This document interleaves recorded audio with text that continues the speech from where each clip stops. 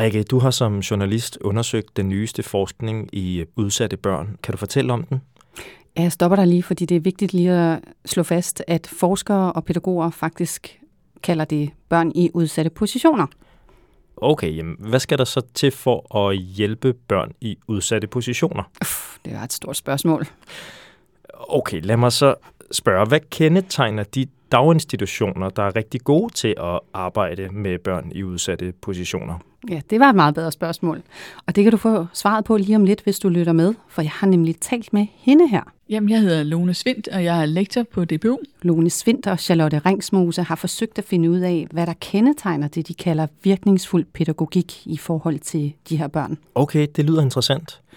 Du har også besøgt en daginstitution. Hvorfor har du gjort det? Det har jeg, fordi det er et af de steder, som forskerne siger, har virkelig stor succes med virkningsfuld pædagogik. Og så tænkte jeg, det kunne være spændende at høre, hvordan det foregår i praksis. Jamen, så lad os da komme i gang. Yep. Nå ja, jeg glemte lige at sige, du lytter til Børn og Unge podcast. Velkommen. Jeg vil gerne have min. Det der er væk. Den er knækket. Pædagog Mette Kvistgaard og 3 børn sidder ved et gråt bord fuld af farveblyanter. Efter Natasha har lige lånt blyanspidsen, så skal du gå ind til Natasha på den spidsen. Hvorfor en spids? Børn og Unge podcast er på besøg i børnehuset Universet, der ligger i Charlotteager i Hedehusene. Et område, der efter mit besøg blev taget af regeringens såkaldte ghettoliste. Altså, dog ikke på grund af mig. Det er de største børn, der er samlet på stuen denne mandag formiddag. De 3, der sidder rundt om bordet med Mette, er i fuld gang med at farvelægge et billede af et dovendyr. Se, jeg tegner med den her. Ja. Kan den tegne? Ja. Kan den? Ja. Prøv at se, det ligner faktisk farven lidt på dovendyr. I takt med, at børnene udfylder de sorte optegninger med brune og grønne farver, går snakken rundt om bordet. Om han har 3 arme? Nej, men det er fordi, det står det ikke. Vi så sådan en film på hans ben. Det der ben, ikke? Det der er et ben. Der er forskel på, hvordan Mette taler med børnene, og det er ikke tilfældigt. Vi ligger lige oppe i ghettoen, og vi har villakvartererne, parcelhusene. Vi har lidt af det hele, men selvfølgelig har vi en stor procentdel med børn med særlige behov. Flere af dem har sproglige problemer, og nogen har behov for, at Mette taler i korte, let forståelige sætninger, mens andre skal udfordres lidt mere. Kan sådan en dovendyr få babyer? Ja, den kan godt få babyer. Den ligger ikke æg. Den er jo et pattedyr, så den ligger ikke æg. I børnehuset Universet er de så gode til at hjælpe og løfte de udsatte børn, at institutionen blev udvalgt til at deltage i det forskningsprojekt, som denne podcast handler om. Det er et projekt, hvor forskerne har ønsket at kaste lys over den pædagogiske praksis, som giver udviklingsmuligheder, og der kan mindske udsathed og ulighed senere i livet. Og så er det udelukkende den gode og inspirerende praksis, de har fokuseret på.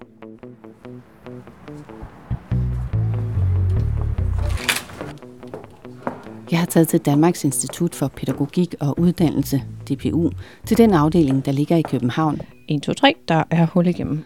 For her sidder en af de 2 kloge hoveder, der står bag rapporten Virkningsfuld pædagogisk arbejde i dagtilbud. Jamen, jeg hedder Lone Svindt, og jeg er lektor på DPU. I rapporten, som lektoren har skrevet sammen med professor ved Institut for Læring og Filosofi fra Aalborg Universitet, Charlotte Ringsmose, står der, at ca. 20% af alle børn vokser op i omstændigheder, der påvirker deres udviklingsmuligheder på måder, der gør det vanskeligt for dem at klare sig i skole- og uddannelsessystemet. Og at særlig kvalitet i dagtilbud har betydning for, hvordan denne gruppe børn klarer sig. For at finde ud af, hvad det er for en pædagogisk kvalitet, der lykkes med at forvente udviklingen, besøgte forskerne i alt 20 forskellige dagtilbud i 10 kommuner. Men det var ikke let at finde de steder, der gør det virkelig godt, fortæller Lone Svindt. Det er ikke sådan, at vi kan slå op i et register og sige, at det er de her 20 institutioner, der har vist, at de er høj kvalitet. Det har vi ikke i Danmark. Så det vi gjorde, det var, at vi henvendte os til kommunerne, til forvaltningerne, spurgte dem. De kunne pege på dagtilbud i deres, udsatte boligområder, som de mente var af høj kvalitet. Og så lavede vi jo det her projekt i samarbejde med BUPL og FOA og KL, og dem spurgte vi også. Og det tredje led, det var, at vi faktisk også spurgte forskerkollegaer. Lektoren mener, det er godt, at der ikke er en ensartet måde at måle kvalitet i dagtilbud på i Danmark, for det vil gøre forståelsen alt for rigid, siger hun. Samtidig er det jo netop det, hendes projekt går ud på. Altså at pege på de gode kvaliteter. Men vi er selvfølgelig nødt til at have nogle forståelser af, hvad vi mener med kvalitet. Og det er jo også noget af det, vi gør, når vi nu lægger det frem her, som jeg gør nu, og siger, jamen jeg får øje på omsorgen som noget fuldstændig grundlæggende. Jeg får øje på det inkluderende samspil. Jeg får øje på udvidelsen af børns deltagelsesmuligheder.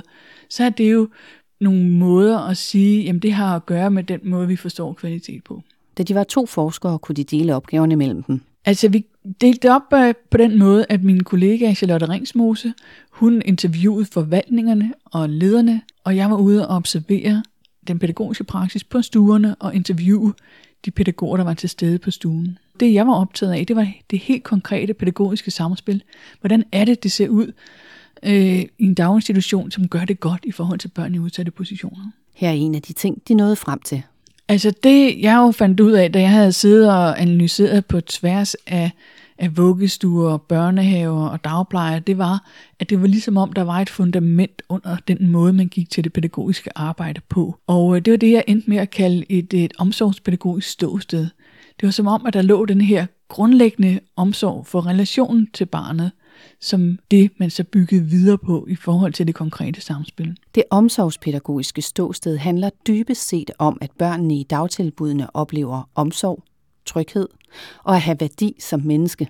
Og jeg kan meget nemt se, når jeg kommer ud i en situation, hvor de børn er, som kan siges at være i risiko for at komme i en marginal position. Og jeg kan meget nemt se, hvordan er det, de bliver mødt. Og det vil sige, det virkningsfulde, det er jo så, når det her møde, det netop giver de her erfaringer hos børnene. Erfaringer af at være rummet og forstået i barnets situation, forstået i, at her der er noget, jeg synes, der er svært. Der er noget her, jeg har brug for din hjælp. Da hun interviewede pædagogerne, spurgte hun blandt andet om, hvilke overvejelser de gjorde sig, og om de kunne komme med nogle eksempler på, hvordan de gennem deres pædagogiske arbejde fik børnene til at deltage mere. Og der havde jeg et meget fint eksempel fra en af deltagerne oppe i Aalborg, en mandlig pædagog, som fortalte, at de havde en dreng, som var i en helt klar en marginal position. Han havde ikke rigtig nogen venner, og det var helt tydeligt for dem, at han følte sig ikke som en del af fællesskabet. Men de vidste, at hans far havde et pizzeria. Og så havde de simpelthen inviteret faren ind for at hjælpe med at lave pizza en dag. Og det gav jo lige pludselig en masse nye referencer for den her dreng ind i fællesskabet. Og de begyndte jo så at lege pizzeria, ham og nogle af de andre drenge i dagene, der fulgte efter. Så det er jo et eksempel på, at en pædagog tænker, vi må gøre et eller andet, vi må prøve at få synliggjort de ressourcer og den kultur, han kommer med, hvordan den kan give mening ind i en større fællesskab. Det lille eksperiment blev endnu bedre, da faren til drengen ugen efter kom med pizzaer til alle i institutionen. Og der var jo en fest, og den her lille dreng, han voksede jo 20 meter, fordi lige pludselig så var han jo blevet en helt central figur i børnegruppen, fordi nu havde de andre jo mødt hans familie, og de havde haft den her kæmpe glæde af at lave pizza sammen, og nu også at spise pizza sammen. Så det er sådan et pædagogisk greb, hvor man kan sige, at man prøver at tænke ud over, hvad kan vi lige nu og her? Hvordan kan vi bruge barnets familie og situation i øvrigt til at udvide barnets deltagelse?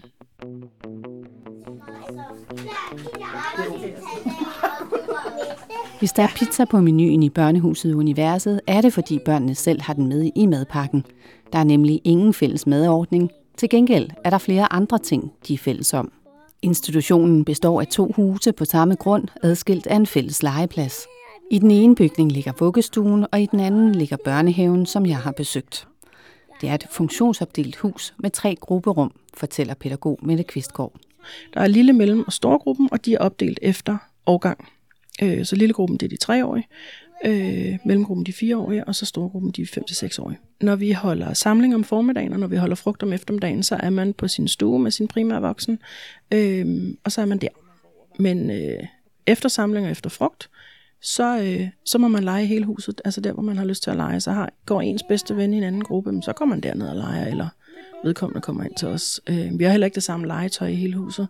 Det er jo lidt delt op efter alder, men så er der noget konstruktionslegetøj i storgruppen, som man jo så ikke har i lillegruppen, fordi at altså aldersmæssigt, så hører det til et andet sted. Vores puslespil er selvfølgelig meget svære i storgruppen, men i lillegruppen. De har madpakker med, og vi har sådan en spisecafé, som åbner 10:00 og lukker igen 12:30. Der er altid en voksen ude, Så når børnene kan mærke, at de er sultne, så kommer de ud og sætter sig og spiser. Det er med andre ord et hus, hvor børnene kan bevæge sig frit efter behov, og hvor de kan spise mere eller mindre, når de er sultne. Men stop lige en gang. Altså, jeg har ofte hørt, at børn, der har udfordringer, har ekstra behov for struktur. Så jeg spørger Mette, om det ikke er lidt svært for netop den her gruppe børn at starte et så flydende sted, hvis man altså kan kalde det det. Det kan være rigtig svært, hvis man, når man står udefra og ser uden sådan at have, baggrundsviden omkring, så tænker man, hold da op, mand, det er omgang kaos. Og det hører vi også fra folk, nye folk, som kommer ind i vores hus. Det tager dem lang tid at aflure vores, vores struktur. Men vi er jo som voksne, er vi helt klar over, hvad er det for nogle børn, der har behov for lidt mere struktur. Og når de små starter her, for eksempel nede i lillegruppen, de holder sig rigtig meget dernede. Og så det her med, så går man måske op sådan lidt et par stykker ad gang og sætter sig og spiser sammen. Og det er jo så det her med omkring inklusion, det der med, at børnene spejler sig i hinanden. Nå okay, altså det kan godt være, at når min kammerat, han går op, og han vil gerne have sin madpakke og sådan noget, så går jeg med, og så gør jeg lidt det samme. Så børnene laver rigtig meget af hinanden også. Og så har de voksne aftaler på tværs. Så vi ved godt nok, nu kommer lille Nuller ned fra lillegruppen. Det har den voksne ude i spisecaféen afluret, og så siger og så der er noget mere struktur, noget mere hjælp og noget mere guidning. De andre dagtilbud, som Lone Svindt har fulgt, har været organiseret på forskellige måder. Men en af de karakteristika, der går på tværs, har noget med tilgangen til netop struktur at gøre, forklarer hun. Der var ikke en masse regler, der var ikke en masse struktur. Der selvfølgelig var der struktur, men det var ikke sådan en snærende struktur med nogle skrappe regler for, hvordan dagen var struktureret.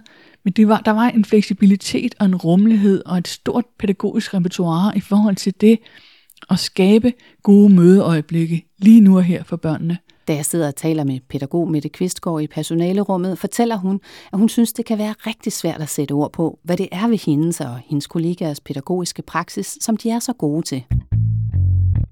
Men jeg synes nu, det lykkes meget godt. Prøv at høre en gang. Hos os, der er børn bare børn. Det er sådan, vi ser på børn. Vi ser på det hele barn. Og så møder vi de børn, hvor de er udviklingsmæssigt, og tager udgangspunkt i deres behov. Men det handler hele tiden om at se børnenes potentialer frem for deres begrænsninger. Fordi vi har børn med store udfordringer, men hele tiden gå ind og se det positive. Hvad er det, de kan, i stedet for, hvad er det, de ikke kan? Og hele tiden være inde og så være den anerkendende voksne, og højne alt det positive. Fordi vi højner det enkelte barn, vi højner også børnene i hinandens øjne. Så det der med, at det hele tiden er det positive, vi sætter fokus på, for så er det også det, vi får mere af. Og hvordan gør man helt konkret det? Kan du komme med nogle eksempler? Man taler. Siger hun og tilføjer. Men det er hele tiden, hvis der er et barn, som synes, det er svært at byde ind i plenum. Når barnet så byder ind, altså inviterer barnet ind til at byde ind, og når de så byder ind, så simpelthen højne den der. Ej, det er rigtigt, du har set, at nissen har en rød hue på. Det er rigtigt. Ej, prøv lige at høre. Ines, hørte du lige, hvad Christian han sagde? Altså det der med højne det hele tiden, at have øje for det positive. Hun synes, der generelt set er en tendens til at gøre det stik modsatte. Vi er meget gode til det her med hele tiden at sige, ej, du ser ked ud af det, ej, du ser vred ud, og sådan. Men det der med også at sætte fokus på, ej, hvor ser du glad ud lige nu. Du blev så glad, da du havde lavet din perleplade færdig, for eksempel. Det der med hele tiden at sætte ord på det positive. Og hvad betyder det for børn, som er udsat af den ene eller den anden grund? Jamen det højner jo deres selvværd, og det er jo det aller vigtigste i vores, i vores verden, det her med, vi skal gøre de her børn skoleparate. De skal være klar til at møde samfundet, når de kommer ud herfra.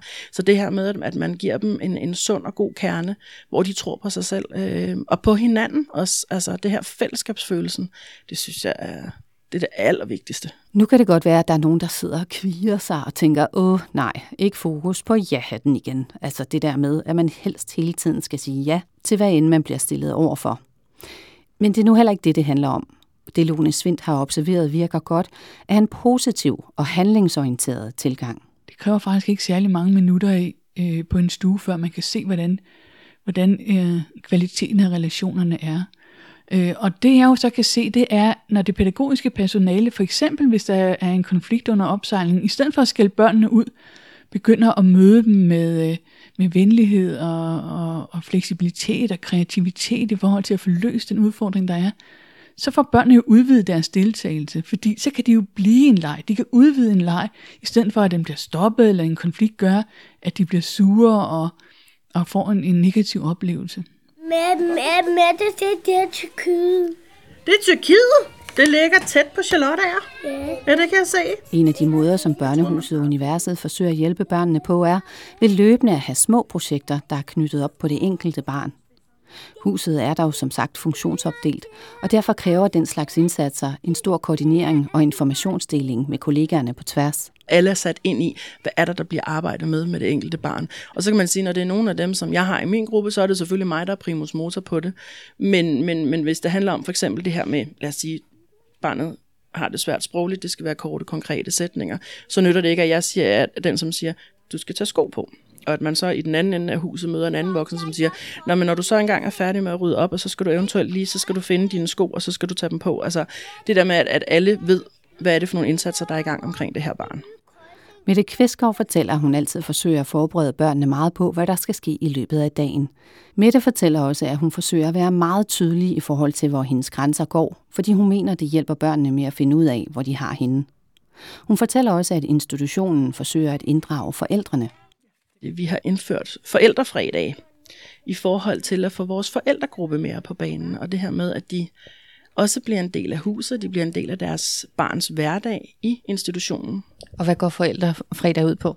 Alt muligt forskelligt. For eksempel så har vi haft kom og dyrk yoga med dit barn. Det tog 10 minutter, så skiftede vi og så videre. Så kan det være kom og lær at lave dialogisk oplæsning med dit barn, hvor vi de her metoder, vi bruger. Så når vi sidder til en samtale og siger, så er det rigtig godt, hvis du laver dialogisk læsning med dit barn. Hvad er det? Jamen så kan man komme en fredag og se, hvad går dialogisk læsning ud på. Men hvad er det for nogle forhold, der gør det muligt for Børnehuset Universet at brillere med deres arbejde? Ifølge klynge- og pædagogisk leder Susanne Henriksen, så har Børnehuset fået tildelt ekstra midler af kommunen, fordi de ligger i det, der bliver betragtet som et udsat område. Derudover har hun som leder valgt at prioritere uddannet personale på fuld tid, men det havde hun nu altså valgt uanset de ekstra midler, siger hun. Netop fagligheden er super vigtig for, hvordan pædagogerne griber deres arbejde an, siger pædagog Mette Kvistgaard. Et eller andet sted, så kan man putte 100 mennesker ind i et hus, og masser af hænder, men det skal også være de rigtige hænder, altså det skal være de dygtige hænder, altså dem, som kan noget. Vi er et hus, som har en meget høj procentdel af pædagoger, og det har bare vist sig at give pote. Det gør bare det her med, at vi kan mange af tingene selv, og mange af os har været her i mange år, og vi har arbejdet sammen med eksterne samarbejdspartnere. Så det der med, når vi får en konsulent ud, som siger, har I lavet piktogrammer, har I lavet små legegrupper, det har vi gjort. Og det kan også være, det er derfor, jeg synes, at vi ikke har de der meget store, udfordringer med at få hjælp til børn med særlige behov, fordi vi har prøvet rigtig meget af det af selv. Det kan kun lade sig gøre, fordi huset har valgt at have mange uddannede pædagoger frem for flere hænder i form af medhjælpere. Men også fordi flere i huset har bygget videre på deres uddannelser ved at tage diplommoduler, fortæller Mette, der selv har didaktik og evaluering. I Børnehuset Universet er de 12 uddannede pædagoger, 4 medhjælpere samt 2 seniorjobbere. Og så er der selvfølgelig også den pædagogiske leder, der også er klyngeleder, og en køkkendame. Hvis man trækker de 2 sidstnævnte fra, så er der altså rundt regnet 20 voksne til 115 børn. Dog kan børnetallet variere fra måned til måned. Ifølge Mette Kvistgaard er det selvfølgelig vigtigt, at der er hænder nok. Men altså, det her med fagligheden betyder som sagt utrolig meget. Da jeg spørger Lone Svindt, hvad hun mener, der skal til for, at flere dagtilbud kan blive bedre til at løfte de udsatte børn, siger hun da også. Det er jo ikke kun et spørgsmål om normeringer. Det er også et spørgsmål om høj faglighed, og det er også et spørgsmål om pædagogisk ledelse, der tager ansvar og går foran. Ledere, der tør gå ud og sætte sig og observere og give feedback til det pædagogiske personale. Ledere, der tør have nogle visioner og udstille nogle retningslinjer for, hvad det er, vi gerne vil. Samtidig med, at man selvfølgelig også skaber det her pædagogiske råderum, så du som medarbejder føler, at der er rigtig meget autonomi og handlefrihed i forhold til at gøre det rigtige. Der er flere andre ting, der går igen blandt de 20 dagtilbud, som Lone Svindt har studeret. Og da hun sad og analyserede sine fund, stødte hun på noget, der overraskede hende. Mange af de pædagoger og medhjælpere og dagplejere, jeg snakkede med, de var jo meget eksplicit omkring, at de havde valgt at være i institutioner, som lå i de her udsatte boligområder, fordi netop, at de mente, de havde noget at byde ind med i forhold til den her gruppe børn. Og det i sig selv er meget tankevækkende, fordi det er jo ikke, det er på ingen måde noget nemt arbejde. Derudover arbejdede 9 ud af 20 med Martha Mio, og de fortalte, at tilgangen og videooptagelserne er meget nyttige i forhold til at arbejde med børn i sårbare positioner. Forskerne fortæller også, at personalet havde fokus på at forstå det enkelte barns intentioner, hvad de prøver at kommunikere, samt på det inkluderende fællesskab. Og så havde de også det til fælles, at de havde, hvad forskerne kalder en pædagogisk sårbarhed. Mit allerbedste eksempel der, det var faktisk en souschef, som havde rigtig meget tid på gulvet, som var meget eksplicit omkring, at de i hendes institution simpelthen gjorde en dyd ud af, at når de havde nyansættelser allerede ved samtalen, og sige, her står vi sammen om det, der er svært. Så hun sagde direkte, jamen jeg kan finde på, når der kommer en ny, så kan jeg finde på at sige til hende, prøv at høre, når vi er på stue sammen, du og jeg, så vil du måske en dag opleve, at jeg lige pludselig bliver skinger og kort for hovedet, og der må du altså godt lige komme og sige, hey Vibeke, er der noget, jeg kan gøre? Og hvorfor er det helt nødvendigt i forhold til lige netop det her med virkningsfuld pædagogik og udsatte børn, eller børn i udsatte positioner? Fordi vi når ingen vegne, hvis vi ikke har et pædagogisk personale, som er i balance og som har det fornødne overskud. Der er mange indgange til den her problematik, så spørgsmålet er, hvor pokker dagtilbudene skal begynde, hvis altså de vil blive bedre til at løfte børn i udsatte positioner. Her er Lone Svindsbud. Jeg vil sige, at det skal starte hos lederen, fordi det er noget, der kræver et særskilt fokus. Der er også rigtig meget, pædagogerne kan gøre ude på de enkelte stuer, tilføjer hun. Fordi noget af det har at gøre med, jamen, hvad er det overhovedet for nogle værdier, vi arbejder ud fra?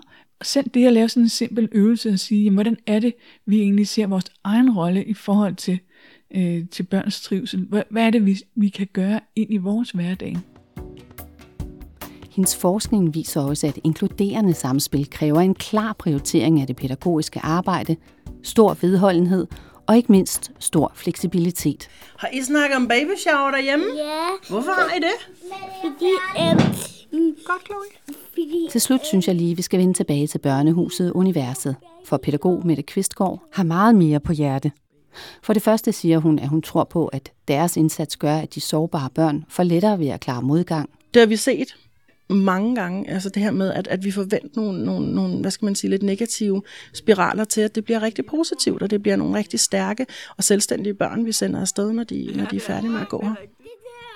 Hun fortæller også, at hun og kollegaerne er super opmærksomme på, hvad det er for en praksis, de giver videre til nye kollegaer. Både, hvad skal man sige, det når vi er professionelle på gulvet, men også vores kultur i det hele taget. Spurgt om, hvordan hun kan se, at det gør en forskel, siger hun. Altså når jeg tænker tilbage for 3 år siden, hvor vi var, da vi startede, og nogle af dem havde nogle ret store udfordringer. For eksempel en pige, som havde meget store sproglige vanskeligheder.